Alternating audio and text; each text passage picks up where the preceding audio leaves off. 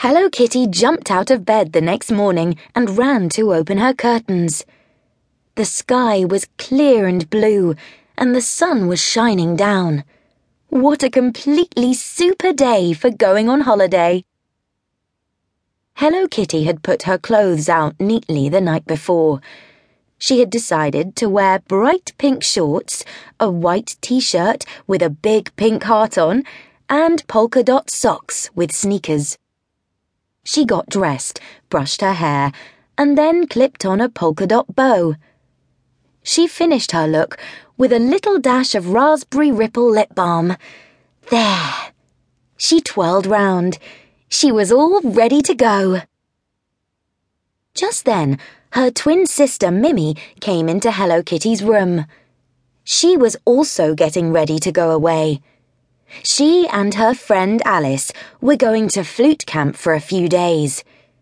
Mimi thought it would be very strange being without each other, but then Hello Kitty reminded her what fun they would have talking about their holidays when they finally got home. The two sisters gave each other a hug and then hurried downstairs to have breakfast. Mama White had made pancakes. Yummy! Hello Kitty poured chocolate sauce on hers, and Mimi had maple syrup. They ate everything up, brushed their teeth, and then it was time for Hello Kitty to go. Papa had taken the day off work so he could say goodbye to Hello Kitty and Mimi. Tammy's parents drove up in their big silver car, and Tammy, Timmy, and Fifi waved from the window as Hello Kitty raced out to greet them. Papa put her suitcase in the boot, and then Hello Kitty kissed her family goodbye and climbed into the back with all her friends. This was so exciting.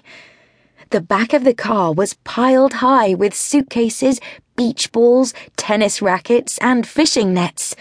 There was hardly any room to squeeze in. Hello Kitty waved as Tammy's dad drove them off. As they headed towards the cottage, Hello Kitty thought of all the other exciting things that the Friendship Club had done.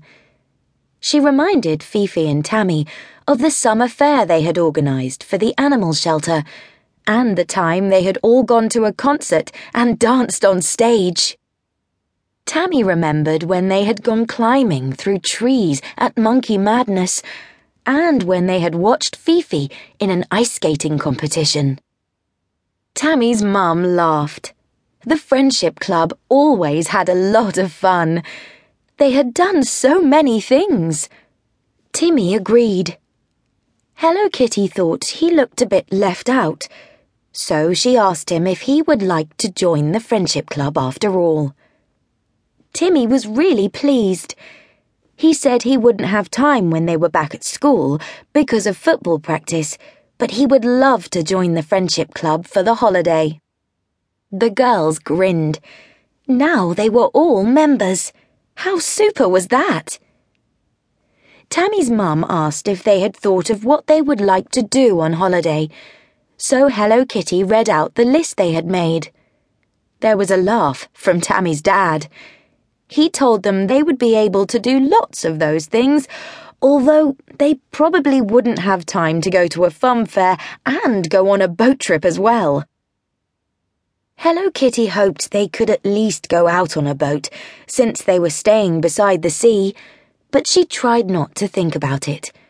After all, it was much better to think of all the things you could do than the things you couldn't.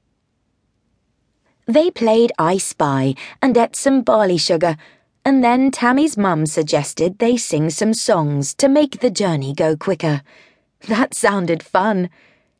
Soon they were all singing 100 Green Bottles as the car headed onwards towards the sea. They were going to be there in no time at all. The holiday cottage was down a little lane beside the sea. It was painted white and had wooden tubs filled with bright flowers on either side of its blue front door. There was a little walled garden with emerald green grass, and beyond the garden was a path leading over a small cliff.